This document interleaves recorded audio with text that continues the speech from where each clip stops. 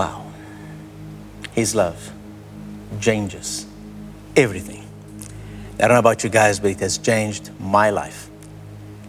Changed our lives.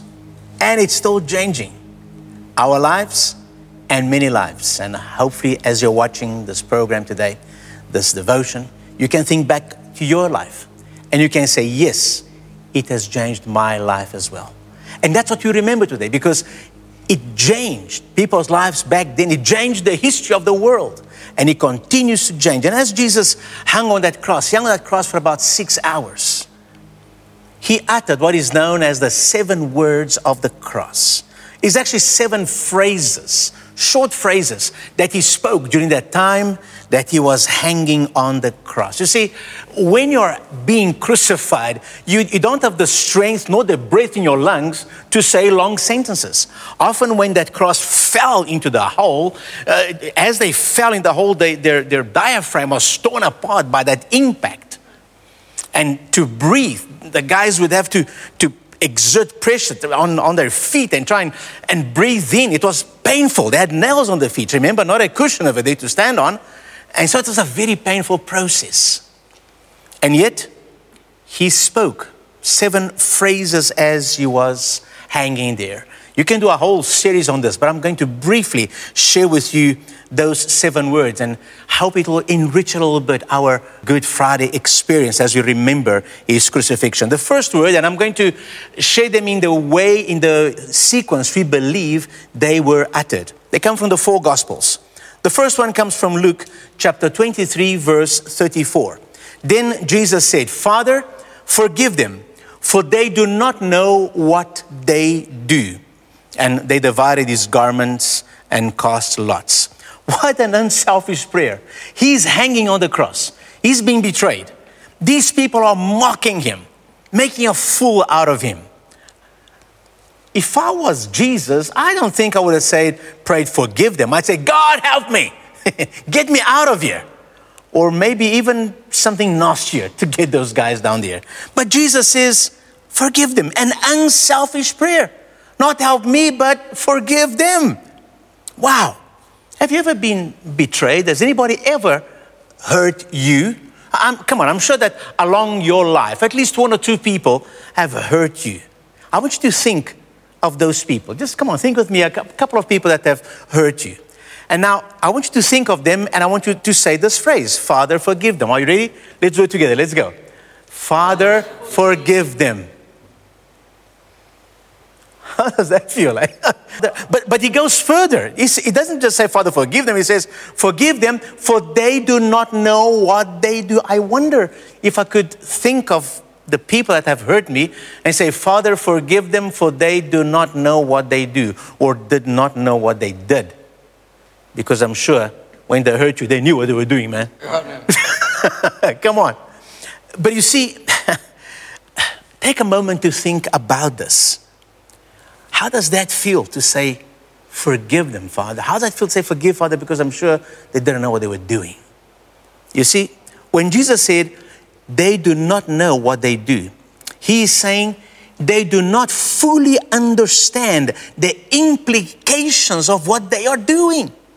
In fact, Paul said in 1 Corinthians 2:8 that if the rulers knew and understood the implications of what they were doing, they would not have crucified Jesus. And isn't that true of so much that is going on in the world today? If people truly knew the eternal perspective and consequences of what they are doing, a lot of wrong in this world would not be done. But people are ignorant. They're thinking right now of this moment. They're thinking of themselves, of their own comfort, of getting out of pain, getting out of this, being famous, being this, they are thinking of now. And so they're making decisions which are hurting people and hurting themselves like they did to Jesus. Wow. And yet, Jesus says, you know what? You are accountable for everything that you do. But I will pay the price for your sin. You should pay that price. You might not fully know the consequences of what you are doing, but you know that you're doing wrong.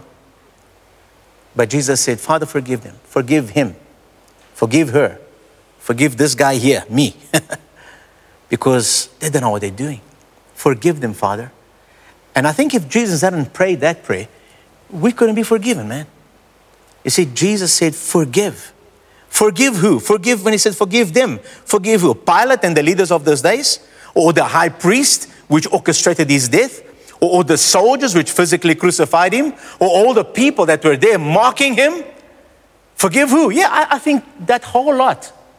Plus you, and you, and you, and you, and me.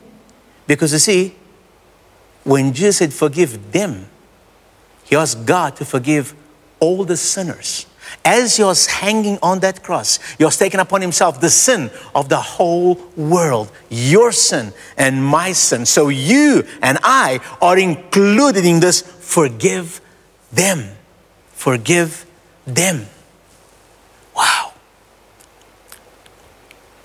So many people are still doing things they don't understand. This prayer goes out to them as well. And this shows the depth of God's mercy. It is demonstrated in this first utterance. Father, forgive them. The second one comes from Luke 23:43. And Jesus said to him, assuredly I say to you, today you will be with me in paradise. You remember the story. Jesus is crucified between two criminals. And that in itself was a fulfillment of prophecy, because the prophet said that Jesus would be counted with transgressors. When people mocked Jesus, these two guys joined in as well. They were mocking Jesus. But then something happened to one of them. Maybe it was this first utterance of Jesus which touched a chord in his life. Maybe he started thinking of what he had heard about Jesus. And something shifted, because all of a sudden, he told his friend, oh, shut up, man, because you and I, we are getting what we deserve. But this man, he's done no wrong. And then he turns to Jesus and says, Lord Jesus, remember me in paradise when you go to your kingdom. And Jesus said, hey, I tell you, today, we're going to be together, man. Today, we're going to be in paradise. Of course, Jesus couldn't say so much as said a short word, today you'll be with me in paradise. That means that as soon as they died, as soon as this crucifixion was done, they were going to be in heaven, in the presence of God, in the presence of Jesus. It shows us that when we die, we immediately go to the presence of God. There's no waiting around, no hanging around. There's no journey to get to the other side. When the life here ends, you are on the other side. If you trust in Jesus, you will be with Jesus. If you don't trust in Jesus, you will not be with Jesus, but you'll be there somewhere. Okay? And so, faith is all that you need. This man had faith. This man repented. He turned from his ways. He turned from his thoughts about Jesus were changed. And that's what repentance is. To acknowledge who you are and who Jesus is.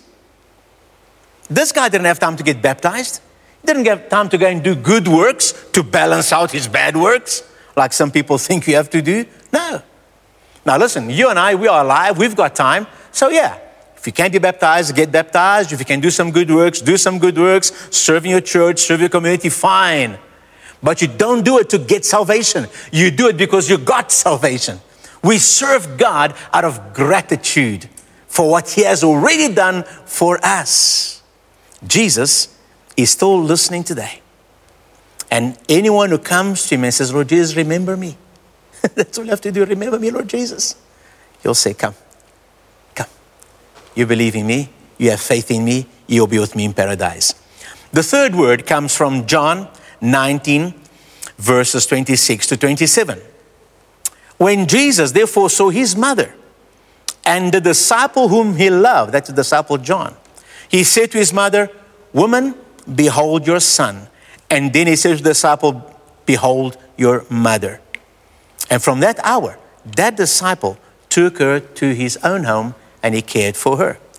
These are actually two phrases, but since they were spoken together, they are counted as one phrase, one word. At the end of his life, in great pain, Jesus does not neglect his family responsibilities. He is the firstborn. He's the one looking and taking care of his family. His mother knew who he was. She's been following his life from before birth, remember? His siblings, not so much. They had some doubts about him. It's only after his resurrection that they really became convinced and followed him.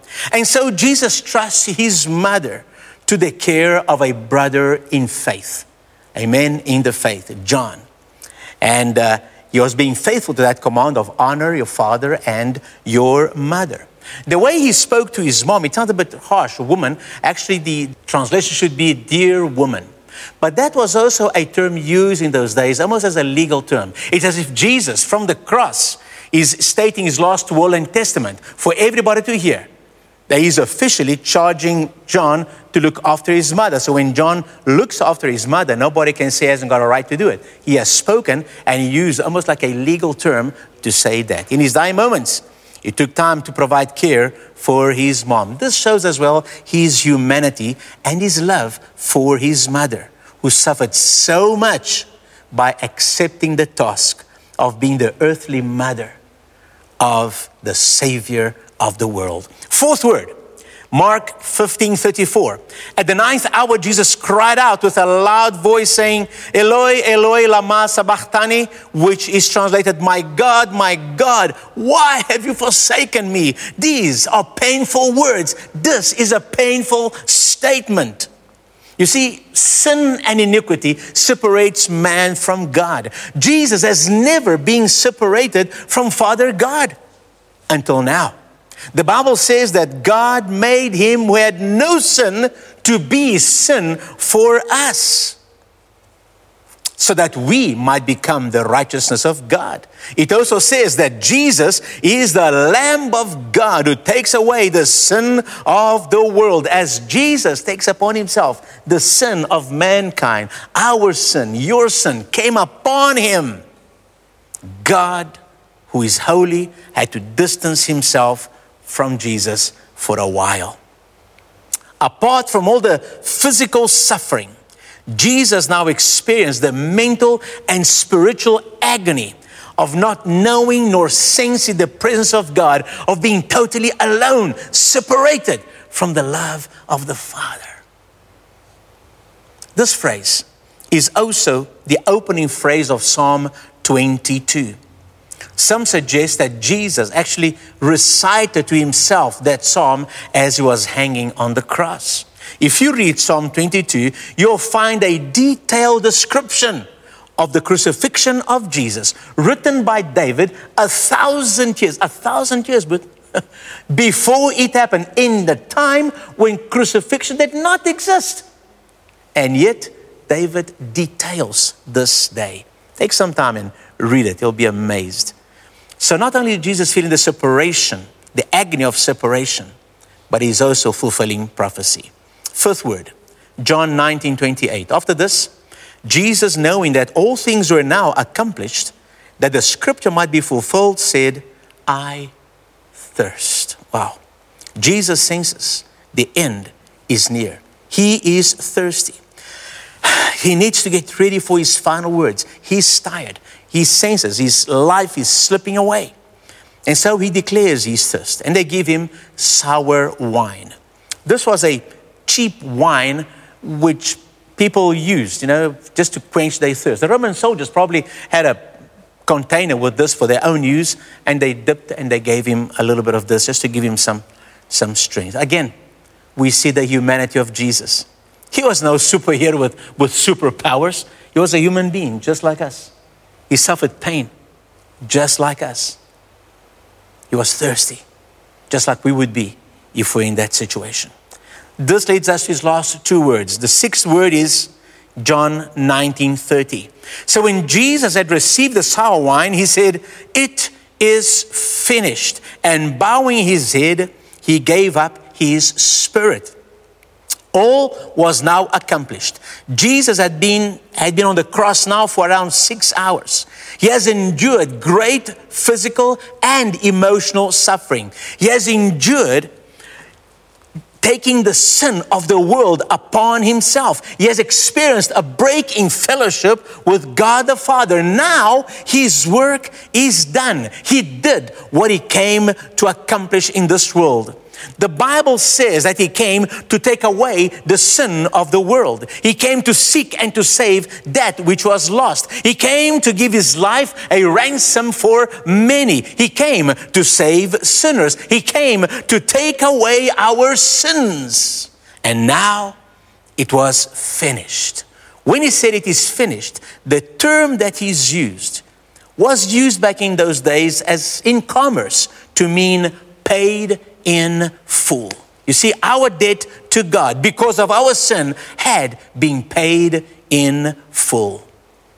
In spite of being weak, Jesus summons his strength and he proclaims this statement in a loud voice. It is finished.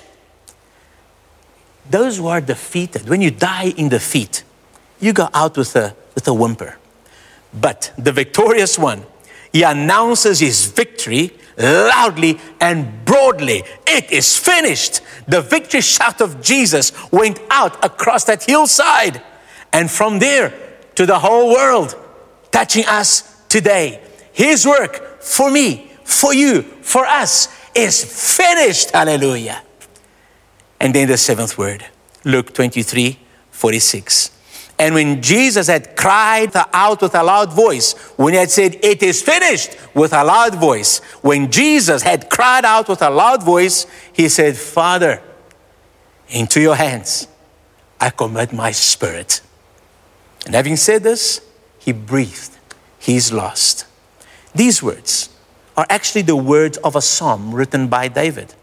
Into your hands I commit my spirit. Redeem me, O Lord, the God of truth. Psalm 31, verse 5. These words are part of an evening prayer used daily by devout Jews. And so Jesus had been saying, as a devout Jew, he had often been saying these prayers in the evening. Notice that he addresses his Father. It's not just my God, but it's Father. He is back in fellowship with the Father. He has paid the price for man's sin. It is finished, and God is here with him in his last moments. As I said, Jesus had been praying this prayer often. Into your hands I commit my spirit. And now, in his dying moments, he says it again, one last time. He prays with peace and with confidence. He knows there is life with the Father beyond death. And after saying this prayer, he dies. As Jesus was dying, darkness covered Jerusalem. As he breathed his last, an earthquake shook Jerusalem. And the curtain of the temple was torn from top to bottom. All this commotion caused the Roman centurion to confess that Jesus was a righteous man. In his dying hours, Jesus displayed his humanity, his divinity, his desire and power to heal and forgive. He displayed his love. As I said, he could have prayed, and angels could have come and have taken him down from that cross and given a good whacking to all those people around him that were mocking him. But you see, his love for you, his love for me, is what kept him on the cross. His love changed everything. And it continues to change everything today as you and I allow his love to flood our lives. Take time today to meditate on these words of the cross this weekend. Think about it. Yes, Jesus suffered, but because he suffered, that Friday became a Good Friday. Sunday is coming, and we will celebrate his resurrection and victory over death. We're going to close in prayer, and you go ahead and enjoy the rest of this day. Enjoy this weekend, and we'll see you on Sunday again. Father God, we thank you for your love for us in sending your son Jesus to pay the price for our sin. Lord Jesus, we thank you that you were obedient to the will of the Father, and you did what you had to do, Lord. You gave your own life. You took upon yourself our sin. And today we remember the great sacrifice We acknowledge that salvation did not come cheap, did not come easy. A dear price was paid for our salvation. We acknowledge it, and we thank you for it, Lord. Thank you, thank you, thank you. Amen and amen and amen. The Lord bless you. Enjoy your day. See you Sunday for our resurrection service. Amen.